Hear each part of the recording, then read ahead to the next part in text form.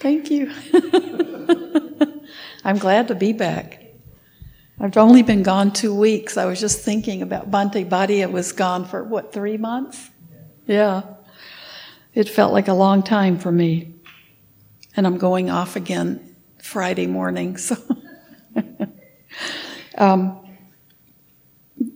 Being gone, I was in California for 2 weeks in the Southern California area. And I was really able to see again how lucky we are to have this temple. There's nothing like this out there. There are temples, and there's some temples with, Sri Lankan monks, big temples, but you don't see as many Westerners at those temples, even though and then LA, things are so far apart. There can be a temple near downtown that's hours away for someone, so you can't commute very easily. So I was doing workshops with a friend who's an Iyengar yoga teacher, and we had so many people who were studying suttas and studying their Buddhist teachings online or with podcast. They were meditating using podcast and what they could pick up. And they were, they're in the land of milk and honey, right? They're in Southern California. They can have everything. But so many people didn't have a Buddhist teacher or a place that they could go to meditate.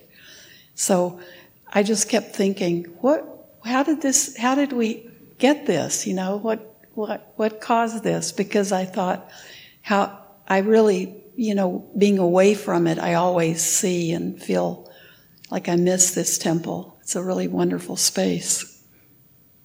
So here we are in Woodstock, Illinois, and we've got something that's like a golden jewel. I mean, a precious diamond.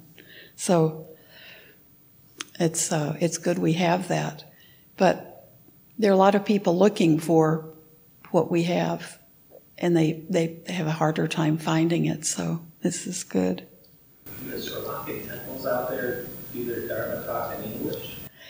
I'm not sure. There's one that I've been to for a lot of ordinations and things, and they have quite a few Westerners, but I don't know how much they do in English. I'm sure the monks all speak. Most of the monks at Piyananda's temple speak English, so I'm sure that they have kind of a mixture of both. They may have separate services.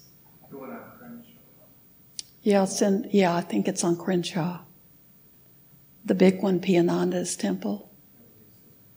It's called, I can't think of the name, but they probably have English because they all speak.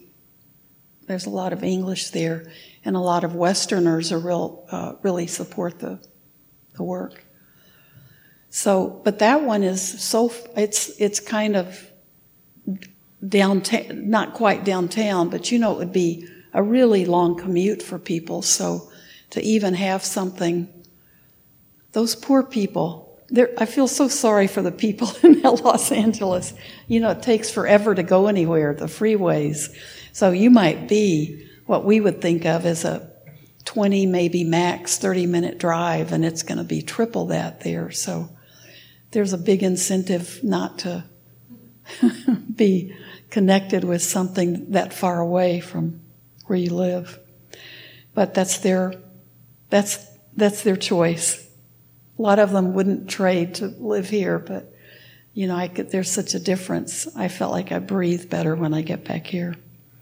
But a lot of people, though, have beautiful practices, and they're very disciplined, and they've been doing their practices on their own with very little support from a sangha. And I think what they're aware of is how nice would be to have a sangha.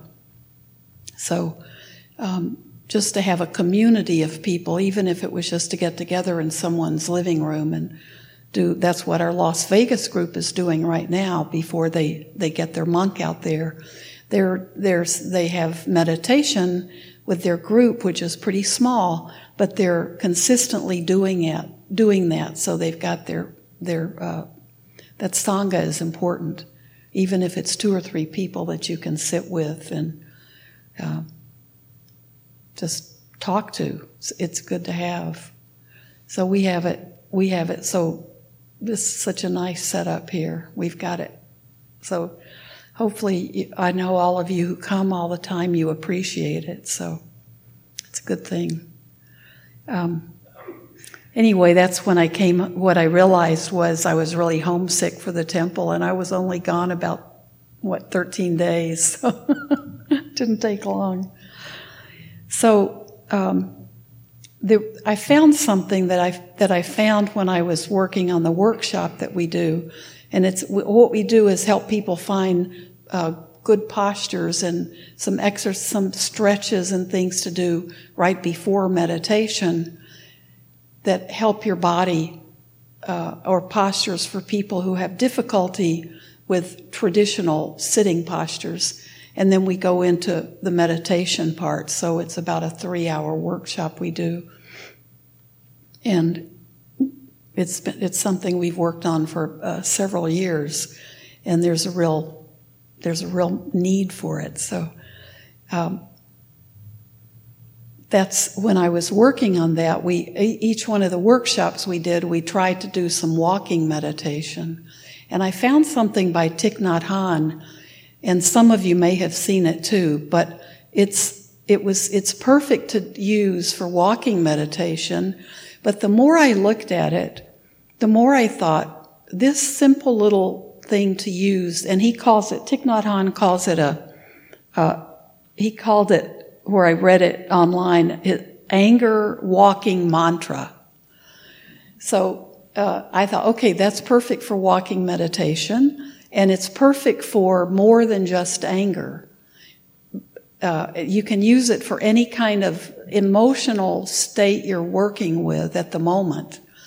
And the more I kept reading it and playing with it and thinking about it, I thought this one little mantra, he calls it a mantra, but if you're doing walking meditation, it can be, the words that you can repeat to yourself, just like, when you do walking meditation, you're focusing on the movement of your feet. So this is something that as you're breathing and you're walking, you can just say to yourself. And the more I thought about it, the more I thought, this little mantra, there are six lines to it. It covers to me the 4 Noble Truths.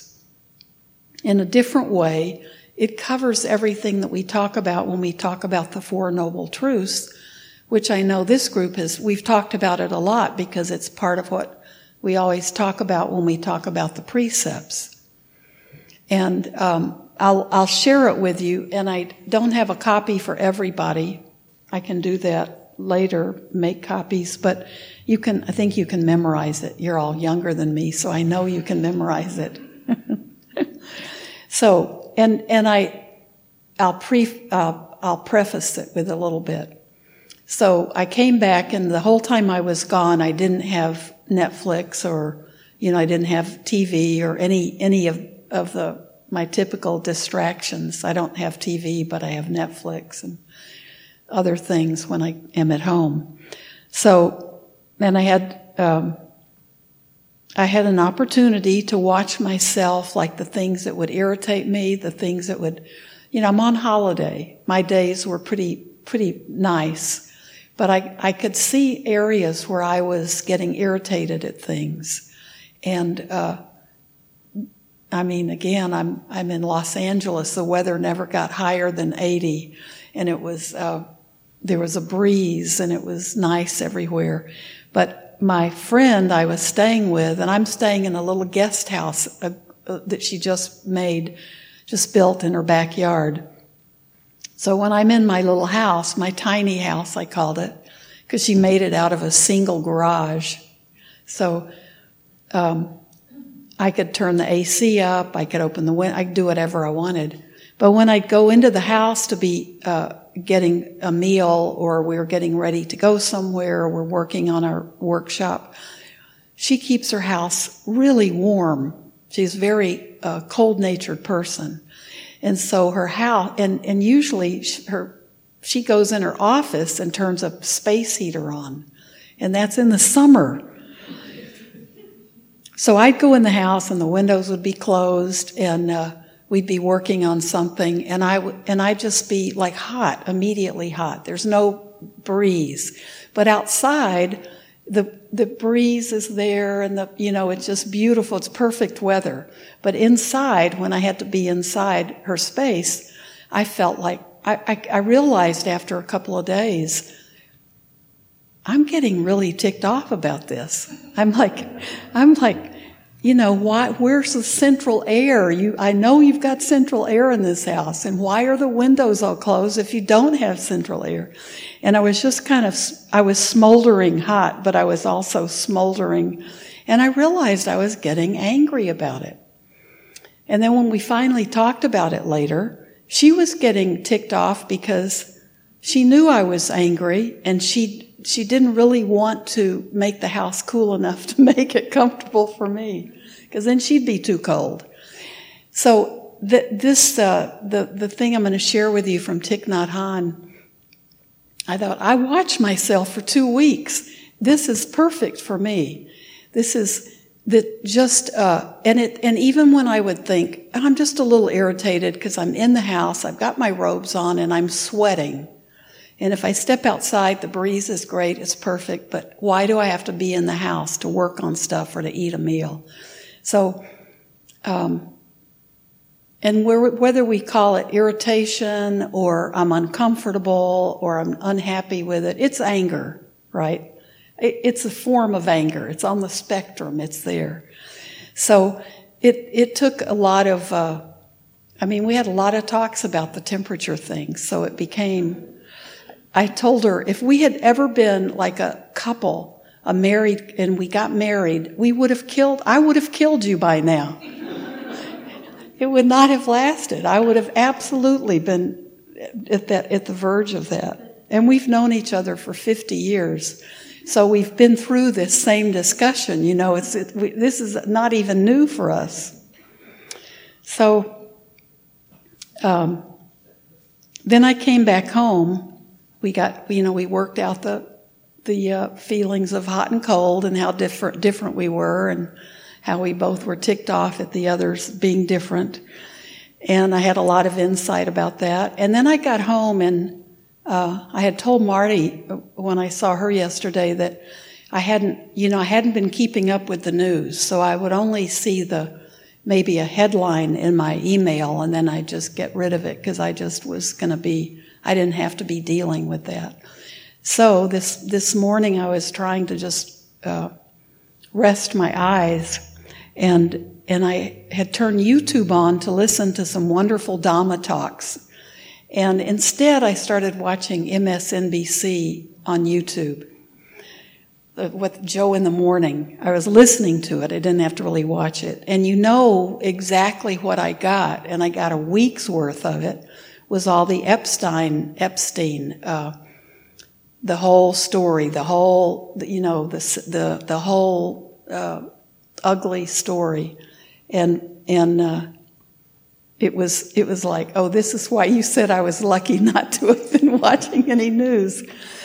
And I thought, okay, this is hard to listen to. This is hard to listen to all the sexual abuse of young minors, and how somebody with a lot of money was able to just kind of buy the protection from the law. And I thought, okay, this is the kind of thing that so many people in this country are watching or listening to, and there's a kind of anger that there's something that keeps coming up. It's like this: if you're not angry about it, you're unhappy about it, or you just can't.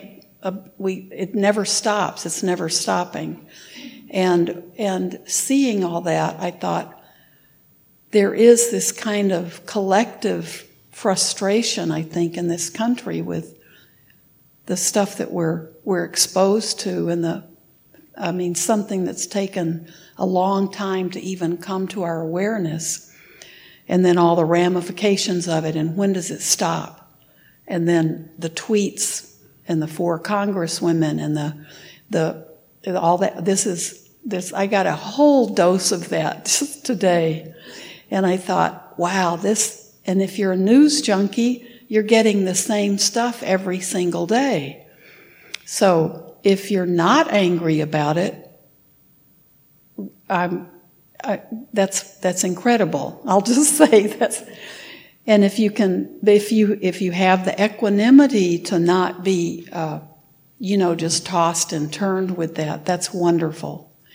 But I think this his anger walking mantra this is Thich Nhat Hanh's is something that all of us can use, and I see it too personally with people that I talk to. Angry about a personal relationship or a situation. Being hurt from a situation in their own lives, and not being able to work with, not having a way to work with it. And we all know if we're meditating, that's a practice, that's a way to work with it. But sometimes people there's so much of a difficult emotion at work that's just kind of coming back. Any little thing will trigger it. And they take 2 steps forward, and then there'll be a phone call, or there'll be something that they see, or they'll get a text from somebody, and they just are right back in that same cycle of, why is this happening to me? And why can't I get rid of this feeling? And so I think we need as many techniques as we can have to work with our difficult emotions. Now, that can be sadness. It can be what are your favorite difficult emotions besides anger? Fear, frustration, pain. Did you say? Yeah, pain, sadness. We all have favorites, and we all probably have even. There are personalities that we can think of with certain emotions. So any kind of difficult emotion, you can just plug it in here. So if it's just frustration with the news, or, you can use your favorite. And then I just got real excited when I saw this is teaching the same thing that the 4 Noble Truths is teaching. So breathing in, I know anger is here. Breathing out, I know the anger is not me. Breathing in, I know anger is unpleasant. Breathing out, I know that feeling will pass. Breathing in, I am calm. Breathing out, I am strong enough to take care of this anger.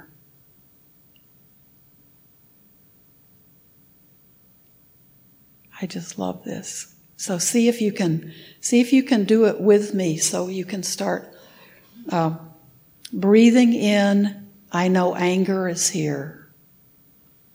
So say that line. Breathing in, I know anger is here. Breathing out, I know the anger is not me. Breathing out, I know the anger is not me. Breathing in, I know anger is unpleasant. Breathing in, I know anger is unpleasant. Breathing out, I know that feeling will pass. Breathing out, I know that feeling will pass. Breathing in, I am calm. Breathing in, I am calm.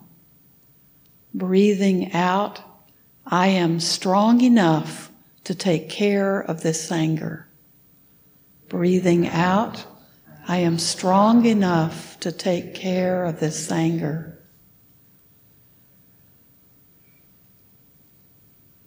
Isn't that nice? And I think everybody should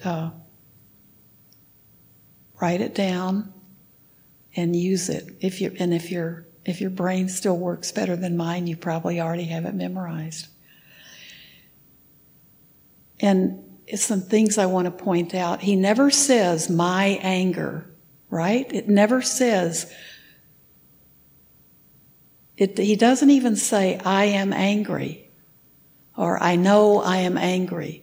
We're not identifying. The anger is not who we are. It's not the anatta, which is, one of the qualities of all composite things in all beings is that that non-self, that not self quality.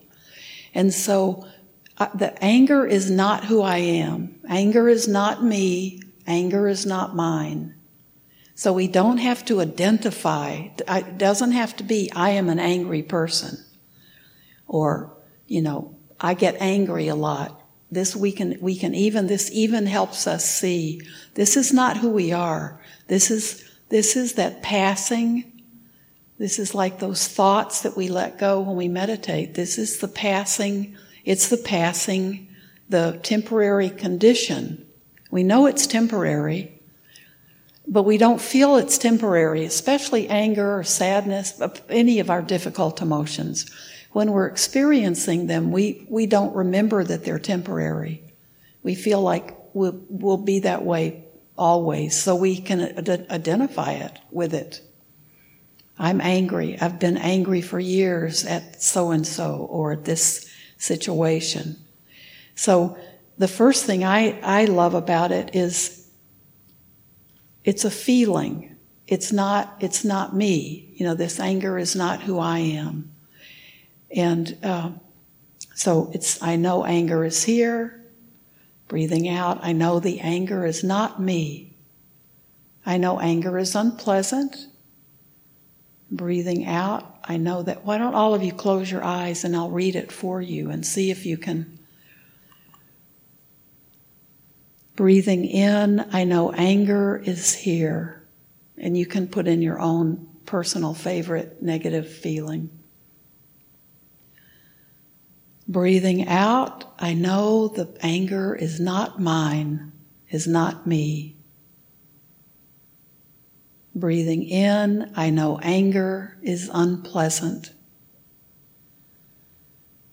Breathing out, I know that feeling will pass.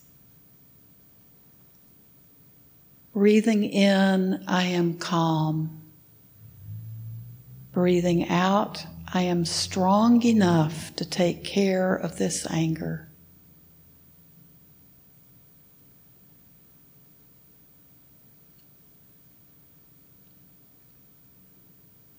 So we're experiencing and feeling the anger. The first thing we do is, it's not me. If we're sad, if we're depressed, if we're fearful, it's still not who we are. It is a passing feeling. It's a feeling. So the first thing we recognize is that the feeling's here. It's present, but it's not me. Then the next breath in, we know that feeling, that anger is unpleasant. It's not a happy feeling. Breathing out, we also know that feeling will pass. Breathing in, we can be calm. I am calm. Breathing out, I am strong enough to take care of this anger. And I love that line. It's not like I am superhuman, I am God, I can take care. It's like I'm strong enough. I just love that. I know, we can know that, we have that feeling, but we can also know we have the skills, we have the ability to take care of it. And we know that because we have our practice, we have our noble friends, we know the ways we can work with that, and because we know the Four Noble Truths. There is suffering. And that suffering, there's a cause for it, and that's clinging. That's that attachment to it. And we know there's a way out of it, and we know the path out. So when those dark feelings come, those negative feelings, We know they're not us, so we don't have to identify with them, but we can know they're here. And then we know that they're unpleasant. We don't like them. They're not. That's suffering. So if that feeling is with us and it's unpleasant, if we attach to it, if we cling to it, then that's suffering. So we know it's unpleasant. So this little mantra gives us a way to not attach to it, not cling to it. So we know it's not who we are, and now we know it's unpleasant. So if we know it's a feeling, we know it will pass. We know there's impermanence, so that's anicca. Everything is impermanent. So, okay, it's going to pass. So knowing it will pass, then the next thing I can breathe in and I am calm. I might still have the anger, but I can be, okay, it's a feeling, this will pass. So breathing in, I am calm. Breathing out, I am strong enough to take care of this anger. So whatever the feeling is, we can give ourselves, we don't have to be superwoman, but we're strong enough to take care of this feeling.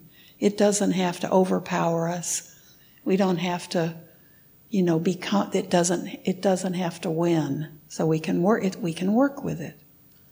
So I think it's really wonderful, and I think try it when you're walking to your car or walking to your front door when you go home tonight, or if you have a chance to do walking meditation, it's a really good mantra to use in that practice. So I wanted to share that with you because it's a very good practice for me. And I have,